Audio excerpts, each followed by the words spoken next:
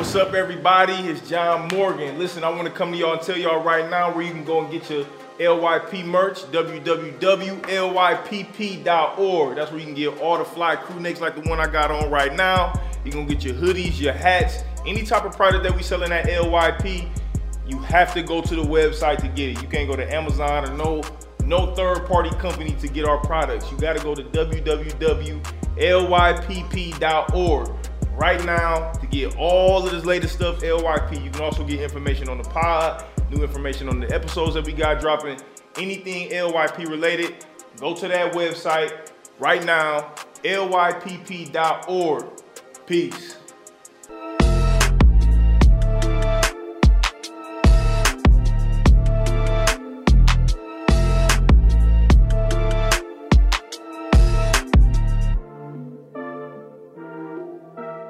Since you an educator and like you in the field, it just make me, it's so nostalgic for me, because like when I used to work with my kids in the school, when I used to like do like meditation activities with them and shit, right?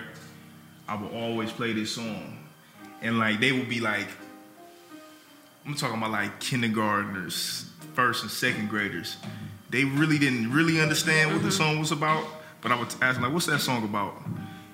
Just about loving yourself, like, you know what I'm saying? But they would get the gist of the record, and it would help them, you know what I'm saying, complete the activity. But it was just like, you know, every so often I miss it, but that's not to say you still can't like give back or be a part of it in some capacity. Well, that's what the podcast is about, is because it's like, you know, it still allows me to like serve just in different capacity. Yeah. You know what I'm saying? And like, you know, because again, man, I was planning my exit the entire time, so I have always told my kids that I had this podcast, what it was about.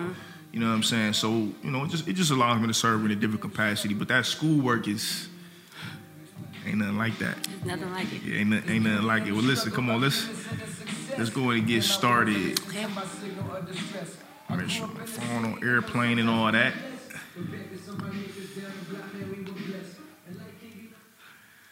Welcome everybody to another episode of the Live Your Purpose podcast. I'm your host, John Morgan Jr. Listen, before we even get into who our wonderful guest is for today, I just want to say thank y'all. You know, thank you to all the constant support that we've been getting. We over that 50 episode mark, you know, so that's a testament to the team's consistency and just, you know, staying down with the vision and, you know, having dope conversations with dope guests, man, and the guests who've been, you know, giving me their time and their energy to, you know, sit down with me and allow us to grow this thing. You know, I shout out to y'all and I appreciate y'all and everybody who supports it. Much love to y'all. I'm super excited to have this individual who we got with us today, because we were just having a conversation off mic, and it's one of those things that, like, if you know, you know, and, you know, for those who do know, prior to, you know, being a full-time entrepreneur and, you know, taking LYP to what we've been doing in this space, I was a social worker, and I worked primarily in elementary schools, junior high schools, and I loved that work, and that's exactly what it was. It was work. And I'm so glad to be having a conversation with somebody, man, who embodies, you know, what that work was all about. We got Miss Jasmyn Williams in the building. Let me give y'all a little intro who Jasmyn is. Can I say the school name? Yeah, you can say the school name. Okay, all right. We got Miss Jasmyn Williams. She's the Upper Elm Dean of Students. She's also an entrepreneur and a content creator where she shares strategies centered in advocacy, wellness, where she amplifies the stories of educating in the inner city.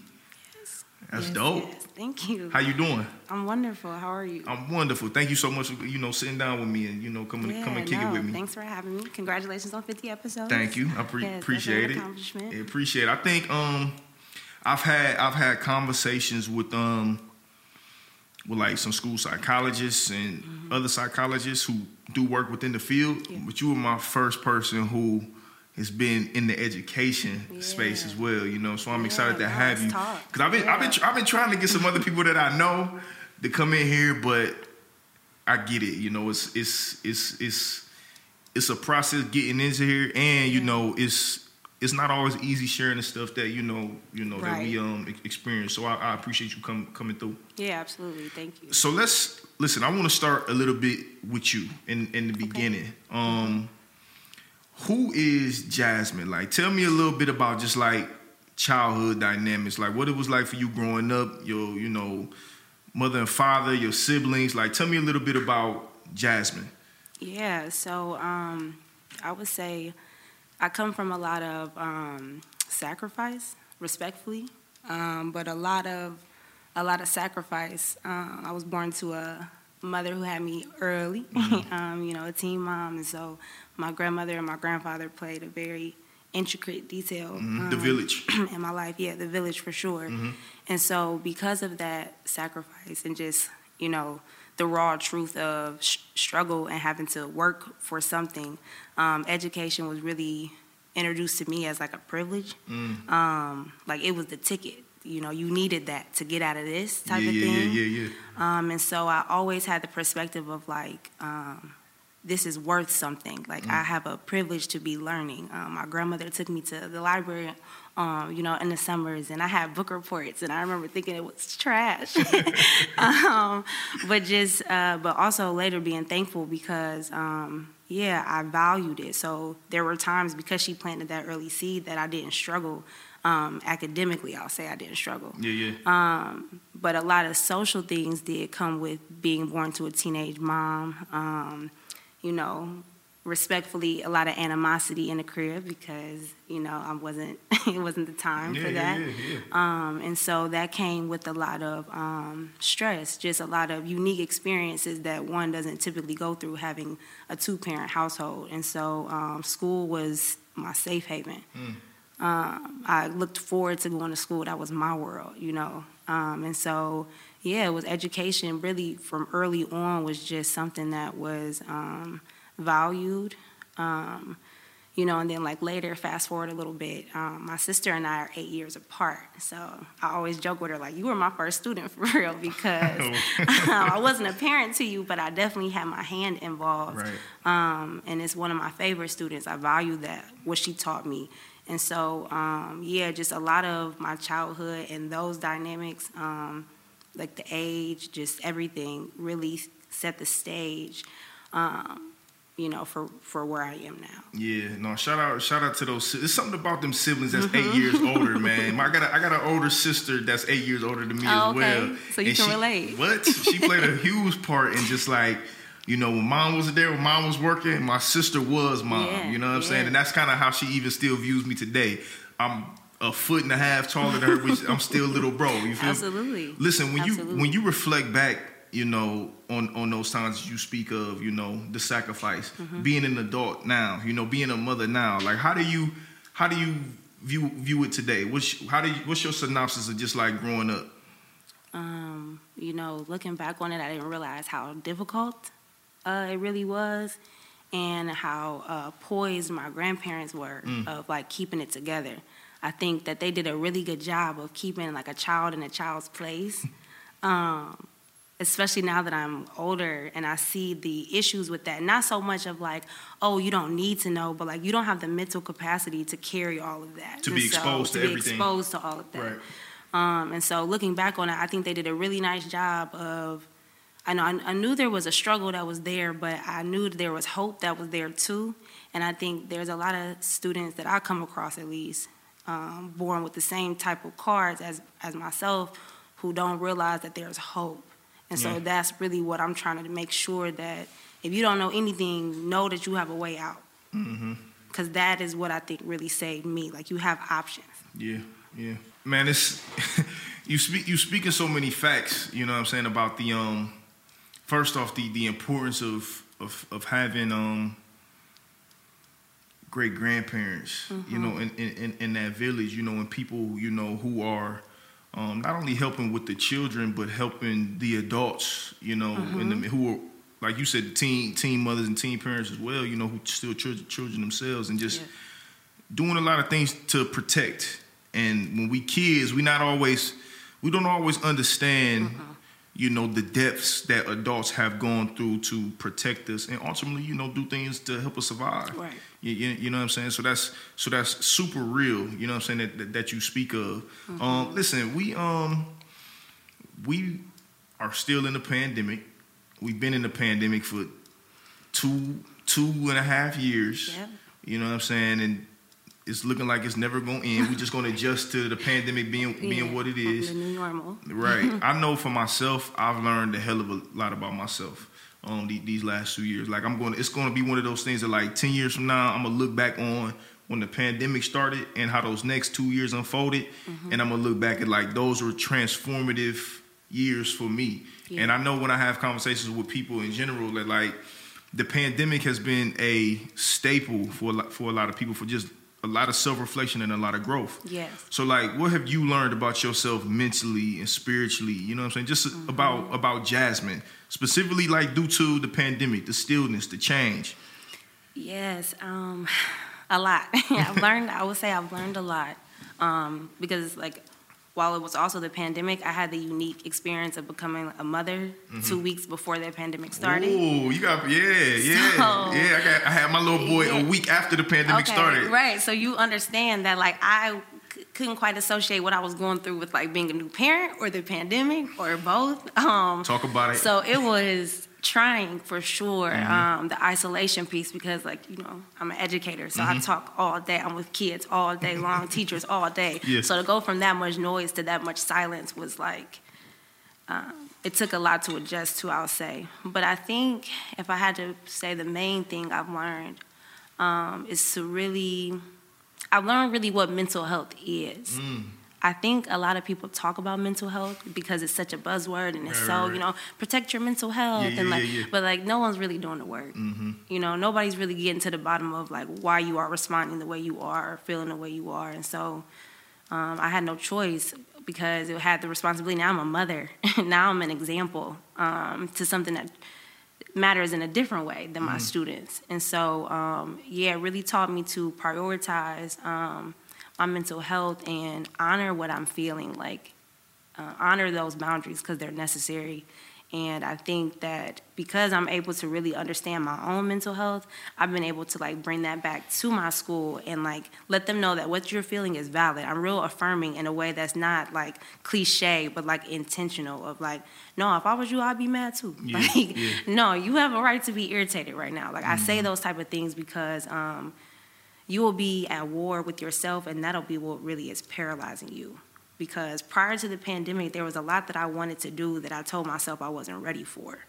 And I think I had to get to the bottom of that self-talk. And so it's hard to really set the time aside to do that because life moves so fast. But then voila, the pandemic hit, and it really just slowed it down. Was it a combination of the stillness and the motherhood that, you know, made you want to be intentional about doing your own work and doing your own healing? Because, like, listen, you talking about having a baby a week prior. Again, I'm getting ready to have my second child. I can 100% admit I had no idea what postpartum was, any of that. So to be in the house and be in a relationship, you know, with a woman, that's part of the process is postpartum and like having no idea really what that looks like. I learned a hell of a lot, you know, just from being right there with my wife. And I couldn't imagine what that was like, being a mom with a newborn, teaching kids, trying to get back to school, trying to understand what school is going to be like. Right. Having to what relearn my career. That was also a thing. Right. But it was tough. It was tough. Like the first 6 months of it was very difficult. But then there was a point, I would say maybe 7 months, 8 months into the pandemic, where I was just excited to be back in the work because I had been on maternity leave, and then the pandemic hit, and so I didn't get to go back. So I really, really missed it. And so I would say after a year into the pandemic, I realized that, this is a game changer. Like the pandemic was a win for me in a way of like, I'm about to trailblaze all of this. Yeah. Like, you can't tell me how to do it because you didn't do it. Right. I did though. And so I use that to my advantage for sure. So is that how creating content and just like the urban educator and everything, is that how everything kind of came about, was due to the pandemic?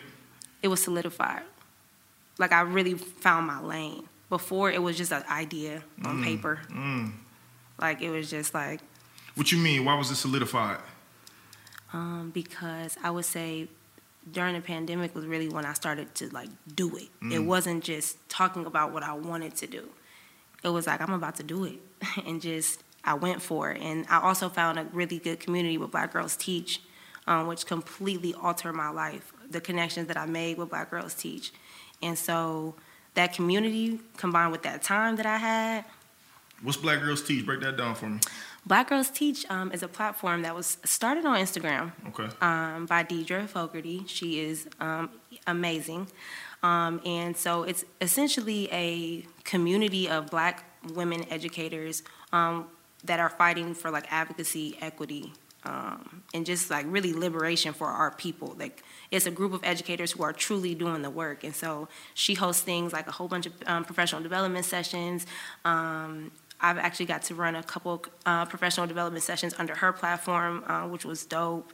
But yeah, she's just doing real work on a larger scale because she's like nationwide. But yeah, so with teachers, administrators, just a community, really. Dope. Who were your reflecting back on it? Who were some of your earliest, influences, just like creators and entrepreneurships? Maybe you didn't even know it back then, but now. You seem like, oh no, I was inspired by this person. You know what? Or did you not have them? I did. I wasn't aware. Right. I did though, and I didn't really have any people in my family like that were inspiring creatively, respectfully. I was more inspired by their work ethic. But so the creative piece, I would say, came a little bit later. I can't necessarily put my finger on the creative side, but I can say if I look back on what I was inspired with, my stepdad was a basketball coach, and I would always be at his practices with him after school, and I loved it. I wanted to go to his practices. So that type of leadership is instilled in me with my teachers. I'm their coach, not their boss. I'm like not anybody's boss. Like that. But yeah, so I was inspired by my stepdad, who was a coach. My mom, I would say my mother creatively too. She's a photographer, so there's a creative lens with that. Yeah, I guess I don't.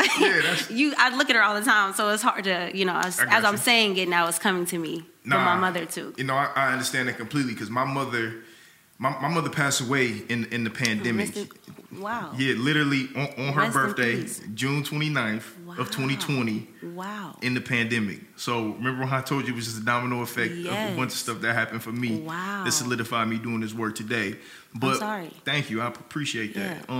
But my mother was very creative. I didn't always realize it was creative. She was just fly. You know what I'm saying? She got dressed like it was not like, you know what I'm saying? She just put shit on. Like it was just, that was just what she did. You know what I'm saying? But I wasn't able to put the connection that, she's creative. You know what I'm saying? She had a gift and a skill of being able to see things and put them together at a high level. You know what I'm saying? So creativity is one of them things that like. It's a spectrum. Yeah, 100%. So I completely get that. What were your dreams as a kid? To be a teacher. Really? For real? Yeah, I swear. And I hate it when I have to say it because it's true. So like literally, like I remember like putting my dolls up like they're in a seating chart and like giving them name tags. Like I remember one Christmas, my parents, my mother and my grandparents. When I say parents, I'm embodying those three. But my parents bought me a whiteboard. You couldn't tell me nothing. You couldn't tell me nothing with that whiteboard. Okay. And that was a thing at the time. Whiteboards, at that time, it was a thing. 100%. It was going. So yeah, because it was chalkboards for it. Yeah, so the whiteboard was different. Yeah. But yeah, I've always wanted to be a teacher, and I feel like that comes like twofold. Like I always knew what I wanted to do, and like what God placed on me. But I will say, I never had a lot of rebuttal to that because I didn't really get a lot of other options. Yeah.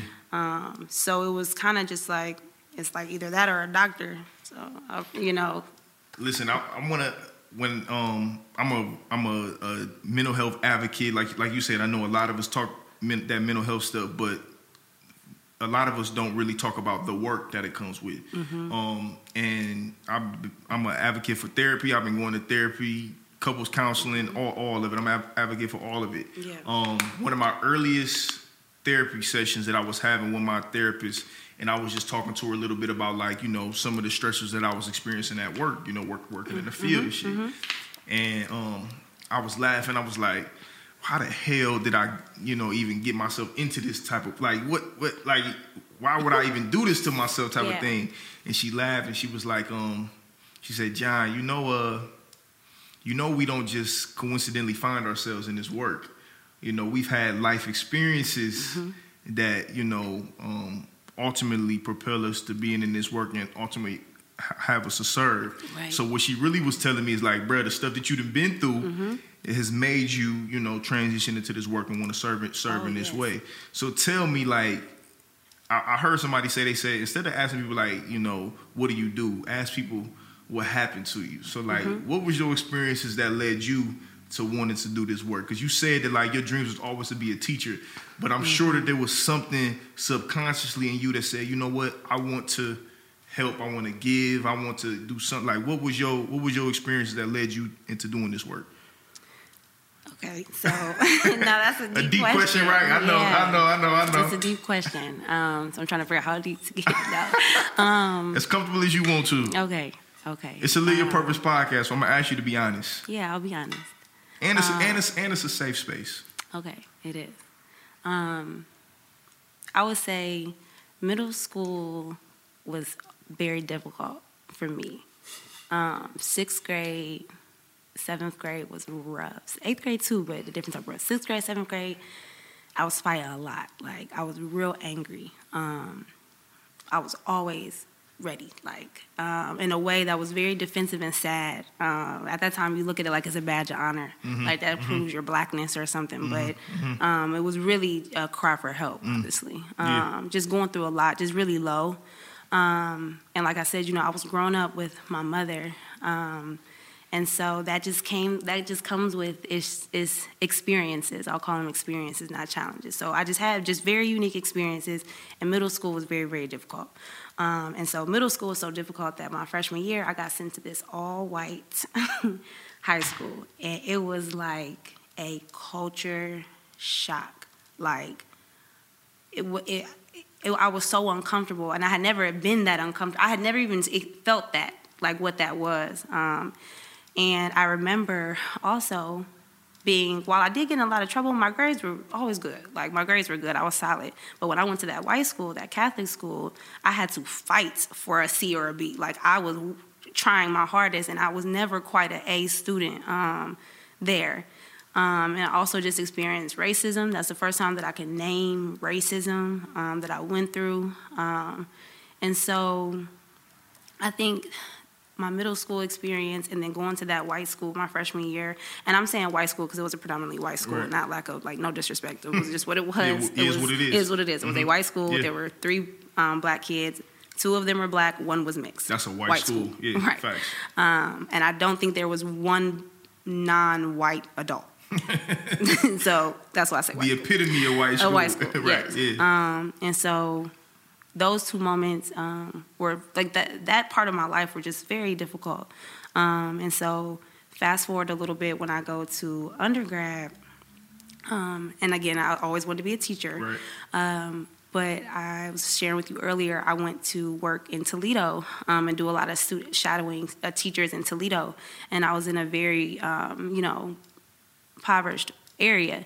And I had that same thought and reflection of like, oh my goodness, like this was how I felt. Like this was the going from my school to the white school and then back. Like just the inequity, like it's just not the same. And so I think that school in Toledo combined with like what was planted during that part of my life just really showed me that like, oh, okay, like it's work to be done. Like there are a lot of black kids who don't even get a chance. Like, I remember how hearing my teachers talk about me and then hearing my professors talk about those students. Like, it was just like, oh my goodness, like, it was a lot of y'all. Like, this is crazy.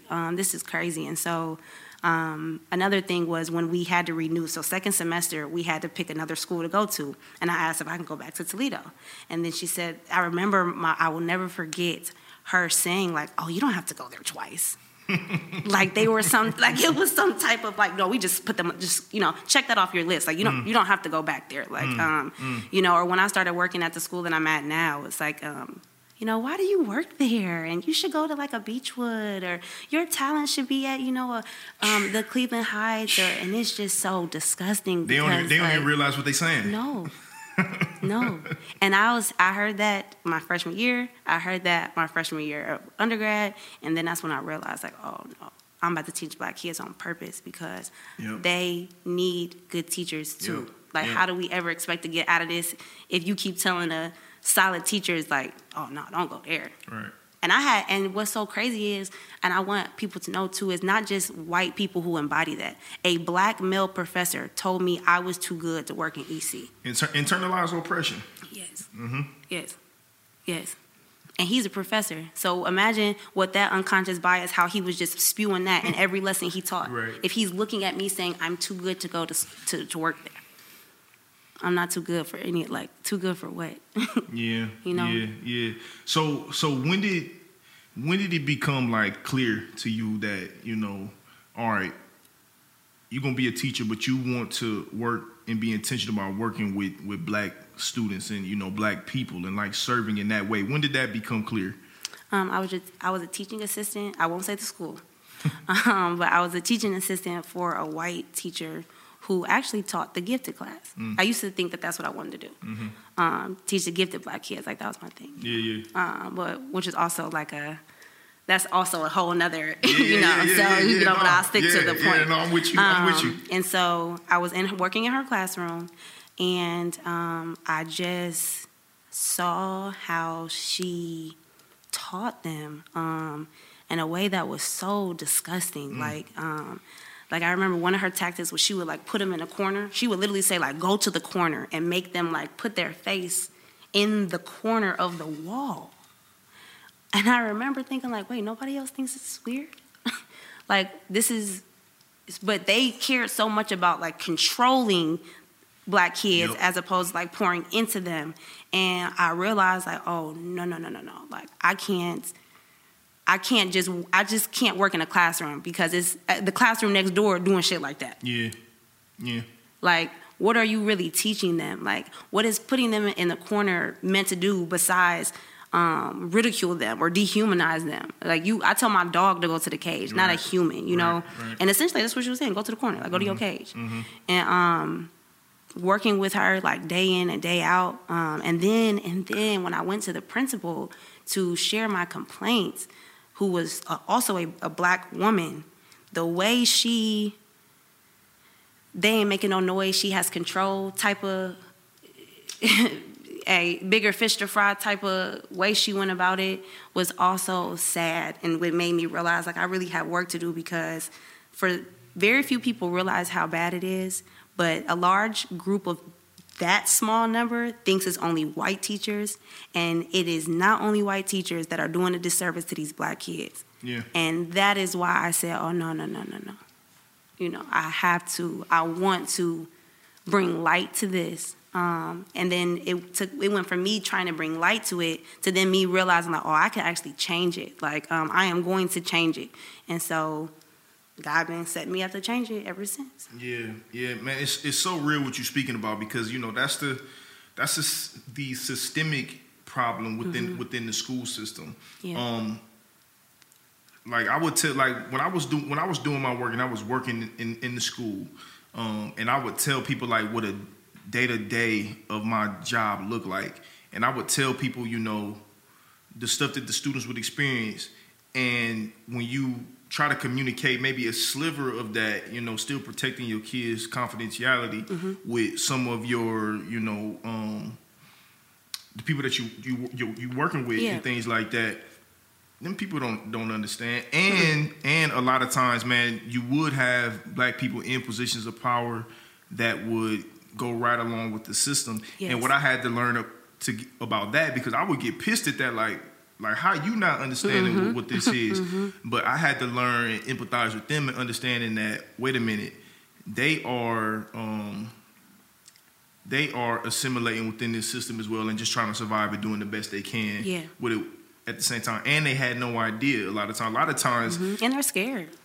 when you talking about your livelihood, and you talking about your paycheck, you talking about just keeping your bills paid and taking care of your family, man, that's the tunnel vision that people see. And people got their own problems type of thing, and it's so easy to like think of life that way, and you just kind of disregard what's really going on. But the thing about it is that people have this blind ignorance to the fact that people in schools do that. Yes. And a lot of times people in school do that the worst. Oh, yes. Yes. You know what absolutely. I'm saying? And it's sad because a lot of the black community looks to the school similar to how they look to the church.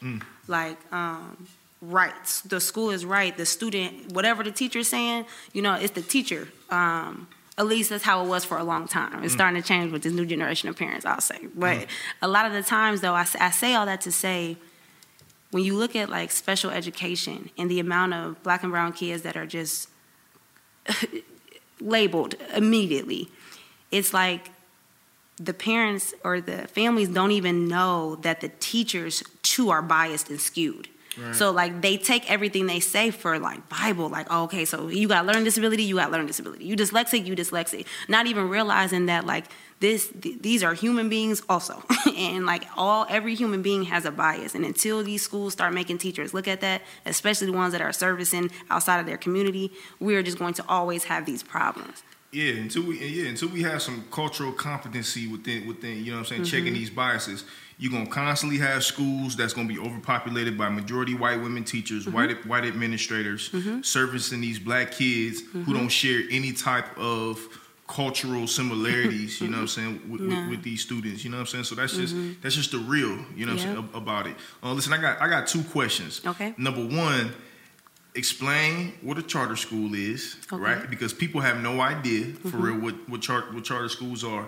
And two, tell me why specifically, like, working in the charter school is important to you, and why it should be important for all of us.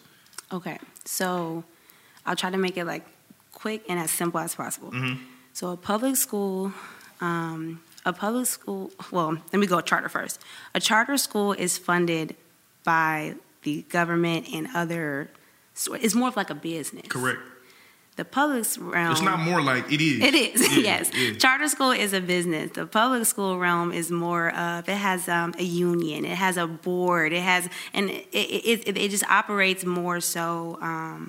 It's different. Like, they are looking at test scores, and you look at your report card, and charter school is looking more at, like, numbers and how many students do you have, how much... What is their income? It's almost like an equation. The charter realm is a business.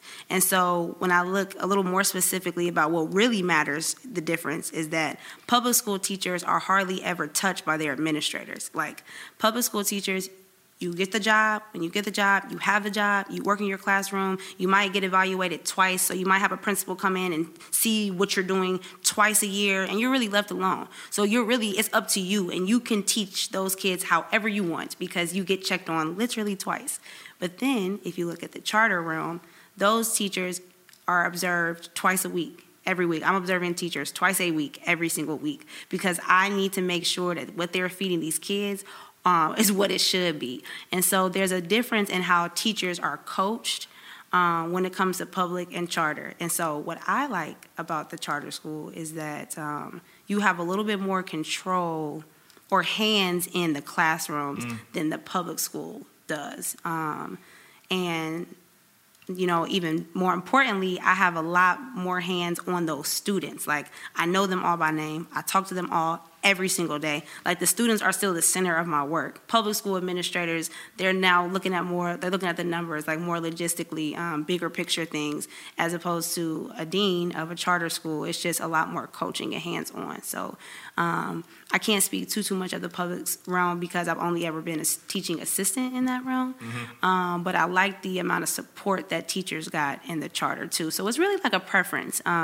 I would never, as an educator, say one is better than the other because they're all teaching kids. So go in and get in wherever you fit in and whatever feels best to you. It's not a better or worse. It's just what level of support do you want? Yeah. Did you have misconceptions about the charter school prior to going into it and what you learned about them now? Yes. Well, I would say I didn't have enough background because what they were saying was true. There's a lot more behaviors. They're usually in impoverished areas, low-income areas, the hood.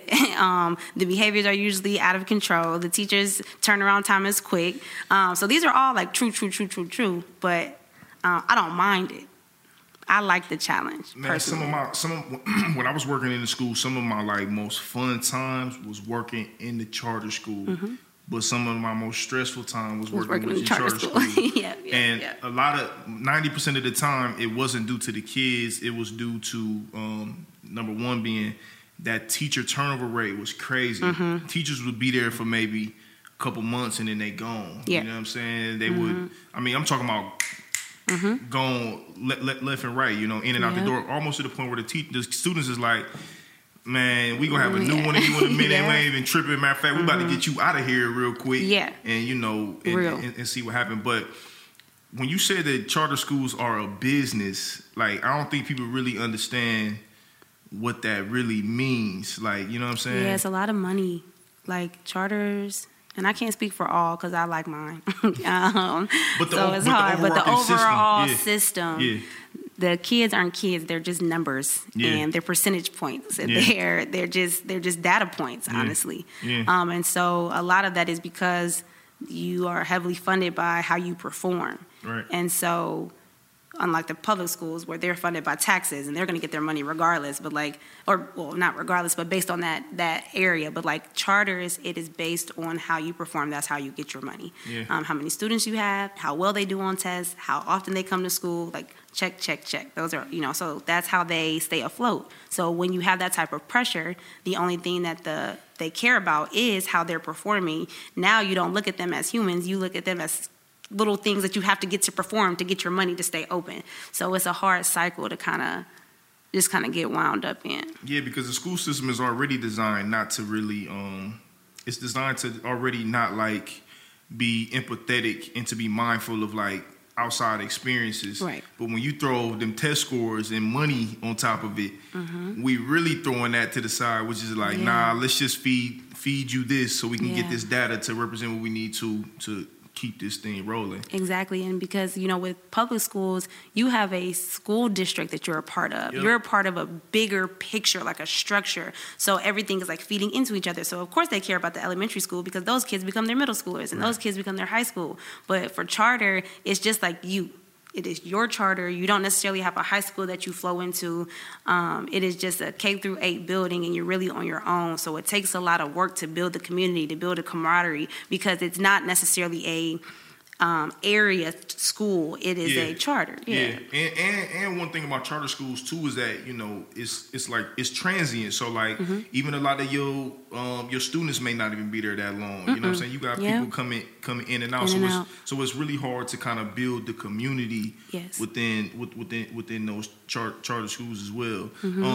How has it been for you working these last 2 years in the pandemic? Like the virtual teaching, the virtual learning, because again, man, when we talk about educating our kids and we talking about educating kids, who dealing with severe trauma. Yes. And you talking about kids who already have, some struggles learning, as it is. You talking about a pandemic and then you got to learn virtually on top of that. Man, I know a whole bunch of teachers that was like, man, fuck this. We gon' are you here today? Did you brush your teeth? You cool? Yeah, I'm just glad to see you. You know what I'm saying? So how has that been for you? It was very eye-opening for me. I did enjoy it. I liked teaching online. It was fun. You just had to be a little bit more innovative, and so you had to be a little bit more creative with that. So like that was enjoyable for me. But the honest, raw truth of it was tough because our kids didn't have internet, let alone a laptop. So then there was that. So we had to work through that. Yeah. So then we were able to, we got the grant to get them all Chromebooks, but now they don't have internet. So now we need hotspots. And we finally got them to have the hotspot, but now now their lights are off. So the hotspot doesn't really work without electricity. So it's like there were all these just hurdles that we were just constantly working through. And it was interesting because my grandmother, I don't know if I mentioned, my grandma's a teacher. And she teaches in a very upscale area. We teach night and day. And so to listen to her experience with her students and how they all had iPads and nannies were making sure that they were logged on and they're asking you about homework and when are you going to, we got none of that. And we actually got to really see into their lives because we were virtual and because we were on camera. I was sitting in everybody's living room. Yep. So I was seeing the background and I was seeing the arguments and I was seeing the bottles. I was seeing the little stuff that doesn't make you a bad human, but you don't know to slide the bottles out the way because your kid about to hop on with their teacher. You know what I'm saying? Just little things like that, or realizing how many of them is living in one bedroom home, or how inconsistent they are. May not even have no furniture to sit on. No. sharing a big old space with. I'm telling you. 5 to 10 other people. Yes, you know I'm telling you. Literally, you don't say go to the kitchen table because somebody tried to say that and they didn't have one. Right. They don't have a kitchen table. Right. Ain't no. Watch your mouth. Humble yourself. Listen, I was working still in the school system for the first year of the pandemic, right? Okay. And I remember a teacher was upset with one of my students at the time, and she was like, I told him to go find go to his room or find a space in the house so he can go in and be in class. I'm like, that's not how it works. You know what I'm saying? This kid doesn't even have access to that type of stuff. Right. Stuff at the or crib. Go to his room. Ain't no room. He shared with his mom. Right. At their grandma's house. You know what I'm trying to say? And this is not me being stereotypical. These are me thinking of humans as I'm saying this. This is real. Or it's no help with homework. It's not. I can remember a teacher similar, complaining / joking about her kids. And she's like, it's 8:30 in the morning and they're eating noodles. Come on. And so they're laughing about it. Raymond knows that. And I was like, that was probably all that's in the pantry. Right. Facts. Y'all might want to, everything is not them being idiotic or animalistic. This is real, raw survival. None of it is. None of it is. It's all none of survival. it is. They're not, it's just, and so when you have no idea of what that life even could remotely look like, then you are left to make comments like that or go to your room. How'd that pull on you? Oh, yeah, no. It was, I said, that's probably all that's in the pantry. And she was like, you think? And I was like, no, I'm telling you, you have to think because they're not at school. We have free lunch, breakfast, and breakfast is free, lunch is free, and they get take-home bags for the weekend. You do realize that all of that was taken away when we went to the pandemic. So, boo, he's eating noodles because that milk he was getting from school.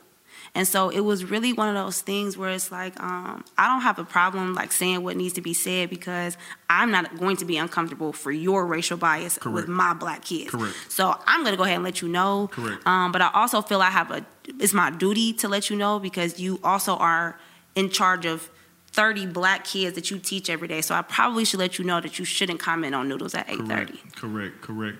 Listen, when I was working during the pandemic, and I was trying to, I'm trying to provide services with kids one-on-one. I'm trying to do group stuff, and it's not connecting. When we doing this type of work, we got to be in front of these kids. I have to be able to lay eyes on you. I got to see, your affect. I want to see what's really going on.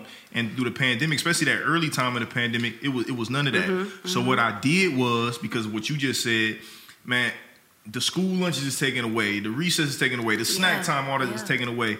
What I started to do was I would go to the schools early in the morning and get lunches for 30 to 40 kids, and that would be my day of work, where I would just go drop off hella bags of lunches, and they would be looking forward to it. Now, I'm sure. After a while, I could see I would come back the next day, you would still see the leftover lunch is still there and all of that type of stuff. But man, they was looking forward to that stuff, and it gave them some level of familiarity to just seeing all right, Mr. John's still rocking, you know what I'm saying? We ain't lost complete touch of what's going on in the outside world. But man, it's the day-to-day stuff that people, again, are complete ignorant to, that our kids are really, really experiencing. Listen, what do people not really understanding about educating Black kids? I think the biggest miss. You can give us a couple. Okay. I know it's deep. I would say one thing is like you have to respect them. Mm-hmm.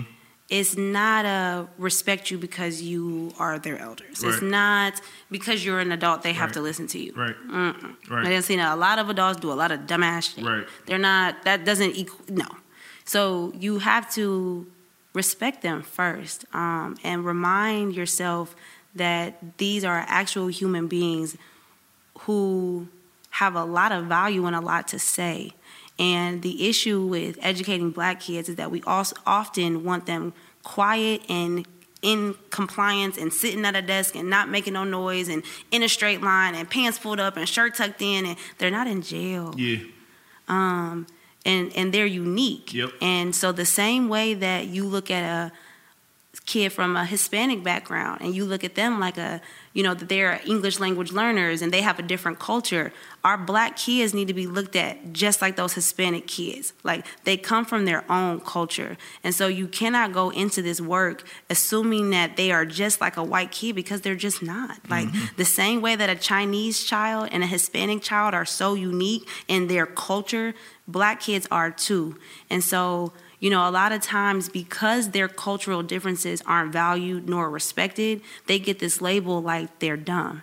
And so, they'll come to kindergarten or preschool or kindergarten or first grade, and they're talking about how, they lack this vocabulary, or they don't know, they don't know enough words, or they can't spell, but it's like, no, they don't know a lot of English words because that's not their native language. They know words, right. But it's not being looked at of value because it's, slang, when it's like, no, it's a form of like communicating. Yeah. And so I would just say that when you are working with Black students, particularly those that are from the inner city, like from the hood, recognize that you are in foreign land. And so approach it like you would approach going to Italy or France. You are open-minded and you are adaptive and you actually want to mimic their cultures. Like, stop going into Black classrooms trying to make them white classrooms. Right. They're right. not. Or trying to get them to learn like white students. Black kids, inherently, we do not learn the same as white students. And that's okay. Yeah. You know what I'm saying? That's perfectly fine. So you speaking a lot of real. Listen, I want to go into you got like I love your content. Like, you know what I'm saying? A lot of the stuff that you're doing is on point. I want to read some of your posts that you posted, and I want you to just kind of expound on them, right? Okay. The first one, which was kind of going hand in hand with what we was talking about right now, with just educating the pandemic. Mm-hmm. And this stood out to me because I was on the teachers about this in the middle of the pandemic. Retaining a student in the middle of a pandemic should be out of the question. I refuse to hold back any of my students this year. How can we have the same expectations when circumstances are like never before? My students are more than a test score. Mm-hmm. Man, I was going back and forth with these teachers. Like, listen, you can't grade this kid on not being at school, not logging in, and not checking in on it. Like, we are in a pandemic. We've never been. This is uncharted territory. Literally. And so to hold them back, and a big piece of that was because a lot of, like I mentioned earlier, a lot of my kids didn't have internet, or it was spotty, or they don't have a home. I think that's also overlooked. Like, they don't even have a home base. So they're between cousins and aunties and they don't have a home. And so to possibly retain them because they didn't log into your irrelevant class in the grand scheme of things consistently for 5 days in a row is pathetic and disgusting. Yep. And it's like, what are we really doing here? Yep. Like, you're going to hold a student back because of the cards he was dealt, essentially. We can't punish him for his parents not getting him to school or his parents not logging him on time. It was just a lot of teachers were holding the students so accountable to make all of these adjustments when it's like they're really just in the trenches too, you know. And they're getting it the worst. Yeah, they're getting it the worst because you don't know how to teach right now. Were you able to have any like flexibility with like, you know, sharing that type of information in the charter school, since there is a little bit more freedom, just kind of like how y'all able to move and shift parts within the school? Were people able to like retain that information and kind of act on that a little bit more, or was it still? Yeah, I would say the people who I touched, at least, we were able to have really honest like conversations and just dialogue around what was really going on. And, you know, people would be complaining like, you know, this person's never on, or they're only on for 30 minutes, or, you know, I only get them, you know, twice a week for 45 minutes. I'm like, okay, so what you doing when you get them? You know what I'm saying? Like, what we doing then? Okay, so then that means when you do have them, I'm pulling you in a small group and putting them on, you know, some type of, like, you have to meet them where they're at. That's right. Listen, I want to read another one. Understanding trauma and its impact on students' learning experience is critical when working in urban settings. Break that down. So you know, we have to be mindful of what they're coming in with every day. Every day you have to like check their pulse before you try to educate them, because they're people first. And so they have a lot, you know, like I can think of 3 right now who I check in like intentionally every single morning, because they all have had lost a parent. You know, and this one in particular is living with a grandparent who also has 6 other of his cousins, and so whose mom got shot in the head when he was at home upstairs with his siblings. So you have to handle him with different gloves than you would me, per se, if I was in his class, because I didn't go through that traumatic experience. And so there are so many hymns in my building. That's right. And so we have to make sure that we have to educate with that lens. You know, we have to diffuse any altercation or any type of tension. We need to diffuse that, because, you know, what people may or may not know is that when you've gone through a lot of trauma, your brain naturally operates in this like fight or flight. You know what I mean? You're in because you got, am I good? Are we good? Am I good? You know, you're constantly. And so when you live in that, while you might be trying to just simply say, go sit down, in his perspective, you just told him to square up. Right. Because everything, he's been under attack all week. Now you telling him to sit down, that was his final straw. So as opposed to feeling like, oh my gosh, she's overreacting, no. Maybe tell yourself, I'm not even trying to disrespect you. You just have to sit down because I'm trying to teach. Right. Something as simple as that is all they need to know. But it's having the wherewithal to make those type of statements and not get offended when they kind of come at you in a way that you might not always prefer is vital, because they're traumatized. And so they have a lens on all the time, and that is, are you with me or against me? And so you have to constantly remind a child that I'm with you and be willing to do that. Right. Why do you touched on a little bit about this earlier. You know, it became solidified for you, but like, why the content creation around your work? Like, you know what I'm saying? Why is that purposeful for you? Like, why is that important to you? You know what I'm saying? Because listen, the work that you're doing, the service providing, is heavy and it's real and it is trying, and it can easily leave a person with limited capacity to create. You know what I'm saying? So like, why is that important? You know, like somebody got to do it. And also because nobody's doing it. You a trailblazer. Yeah, like nobody wants to talk about this part of education. Like, people only want to talk about, you know, the aha moments and the beautiful relationships and you know, the basketball games, and like people don't want to talk about this part. And that's the problem. And I could have been a product of this coming from where I came from. No doubt. And so it's important, And like I said, you know, especially with Instagram, like if you hashtag the word education or teacher life and scroll through, it's a lot of cutesy like outfits. Don't get me started. You know, oh my gosh, what I wore today, and like flare pins and just real stuff that nobody gives a fuck about. When I look at my kids who literally don't have book bags on their backs or dirty uniforms because they don't have a place to lay their head, let alone a washer and dryer. So it was like, Yeah, it was just like, I want to shine the light in the area that y'all keep just looking past. Yeah, yeah. What's the vision for it? Like, what's the long term just vision that you just see for the urban educator? Like, what do you see? What do you envision? So God still making it clear for me. Yeah, It's like it's puzzle cool. pieced in. I'm That's still cool. missing some pieces. That's cool. That's cool. Because in a perfect world, I would travel to different inner city schools and coach teachers on how to properly educate those Black kids. That's dope. But that takes me away from being in the trenches with my babies.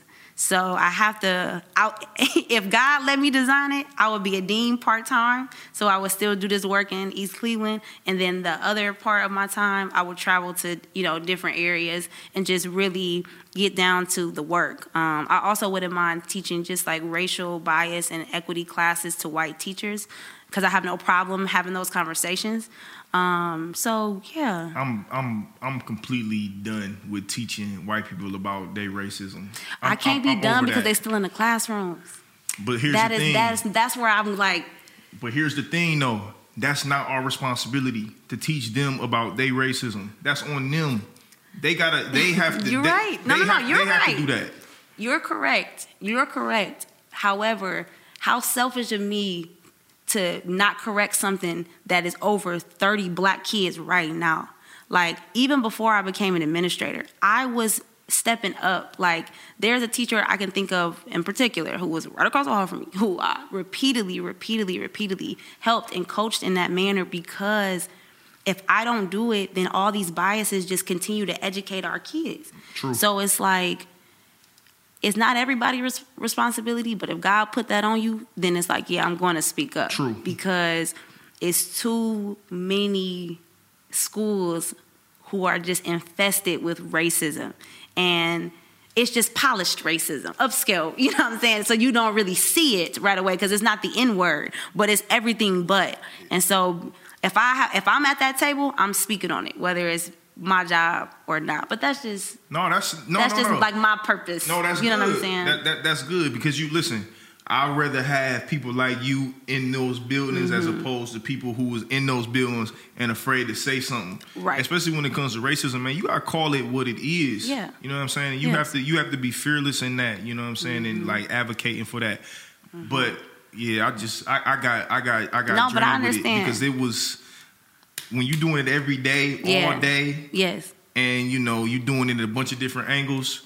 It can get trying. But like I said, I knew for me that it was slowly becoming like detrimental to my and it really depends on your environment too. For sure. Like, luckily, I teach in a school where our staff matches our population, and so I'm not fighting as often those type of battles. So I'm not worn out. Yeah. You know what I'm saying? Yeah. It's we have a lot of Black teachers. Yeah. And I'm proud of that. Well, listen, this has been wonderful. Yes, it has. I appreciate you coming on.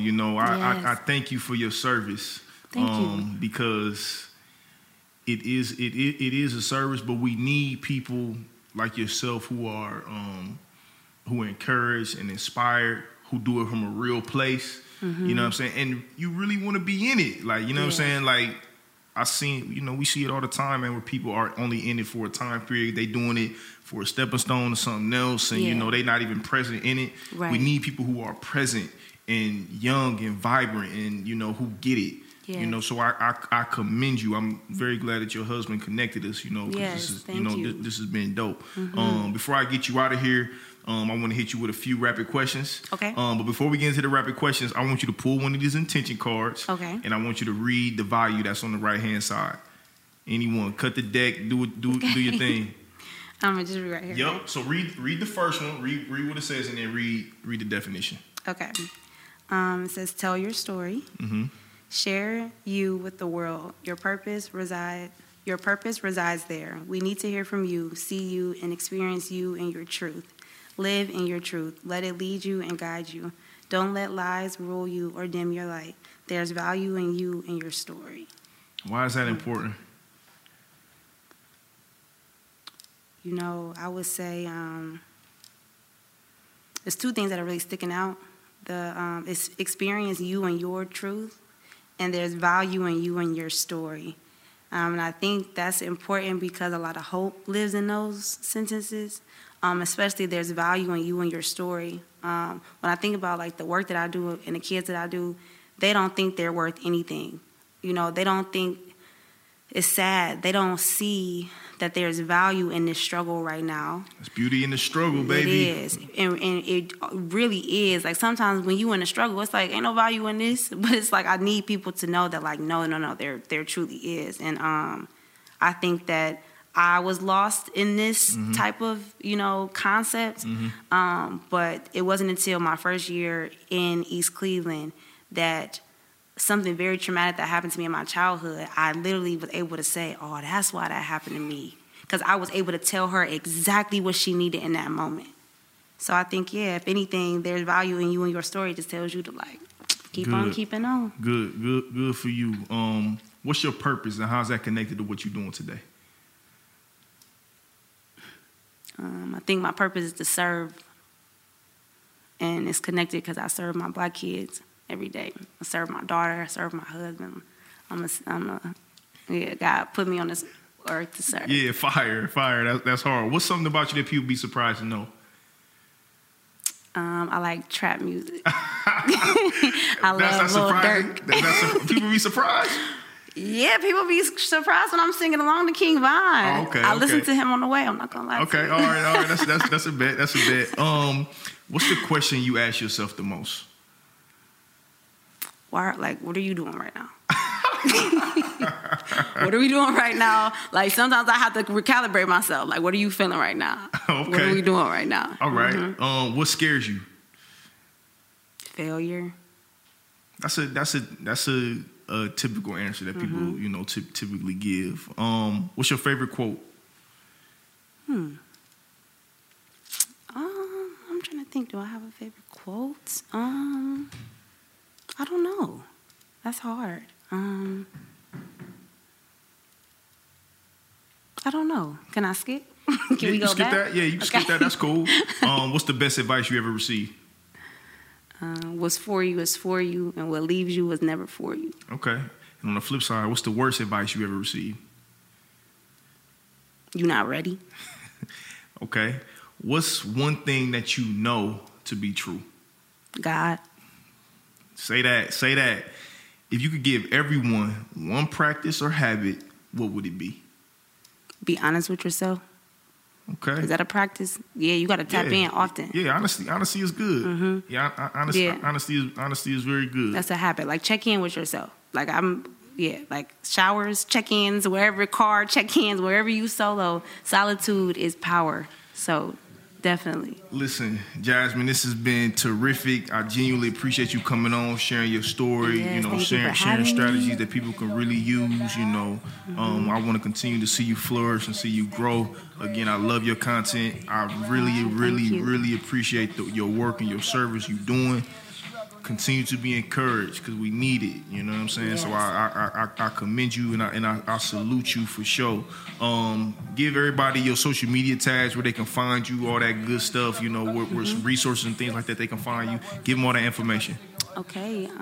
Thank you again for having me. Again, my name is Jasmyn Williams.